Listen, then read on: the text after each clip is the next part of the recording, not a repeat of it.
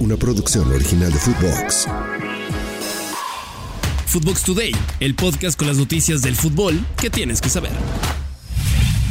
México de oro. El Tri levantó la cabeza después de varios fracasos en esta categoría y se quedó con la medalla de oro de los Juegos Centroamericanos en San Salvador al derrotar 2-1 a Costa Rica en la final del fútbol varonil. Con 2 anotaciones de Edson Ayón del Querétaro, México consiguió su 7ª medalla en Centroamérica. El partido, entre comillas, fue fácil para los aztecas, que lo controlaron casi todos los minutos, a excepción del final, cuando los ticos apretaron y se acercaron en el marcador. Después de 9 años, el Tri vuelve a lo más alto en el deporte rey en los Juegos Centroamericanos y del Caribe. Antes de seguir con las notas, vayan y denle seguir al podcast, califíquenos con 5 estrellas y escríbanos qué les pareció este episodio. América, el más caro.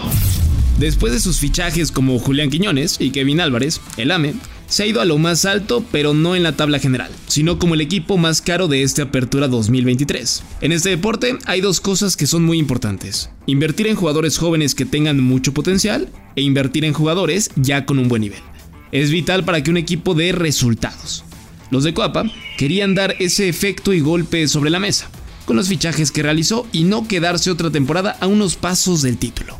Los de Coapa han alcanzado un valor total de plantilla de $93 millones y es el equipo más valioso. Obvio todo esto según Transfer Market.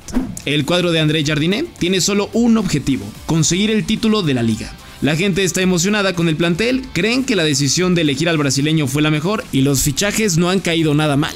Ya veremos cómo les va en estas jornadas. Joya turca a la Casa Blanca. El Barça lo intentó, pero el Madrid se lo arrebató.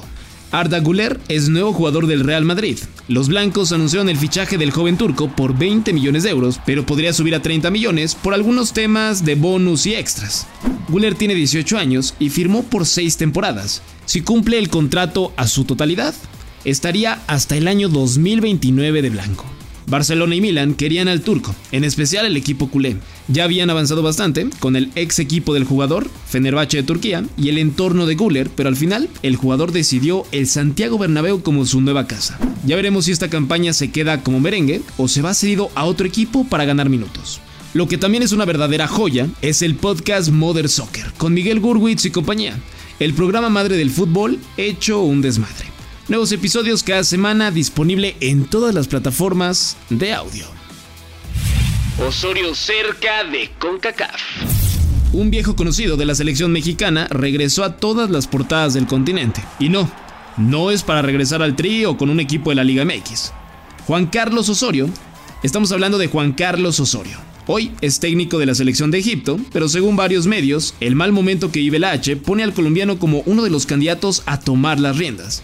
Pero un pedo que podrían tener es el salario. Osorio ganaba con México $100,000 al mes cuando dirigía al Tri. Y la H jamás ha ofrecido un salario a ningún técnico en su historia por esas cifras. A lo más que han llegado han sido $50,000 y fue a Jorge Luis Pinto, y ahí medio la cagaron porque terminaron endeudados. Los rumores colocan a otros 2 posibles candidatos en esta carrera por la selección azul y blanco. Reinaldo Rueda es uno, un hombre con mucho recorrido en el fútbol sudamericano. Y el otro es Pedro Troglio, quien hoy dirige al Olimpia, mismo de Honduras. ¿Veremos de vuelta a uno de los personajes menos queridos del fútbol mexicano ahora como rival? Ya veremos. Eso es todo por hoy, nos escuchamos hasta mañana. Chau, chau. Footbox Today, una producción original de Footbox.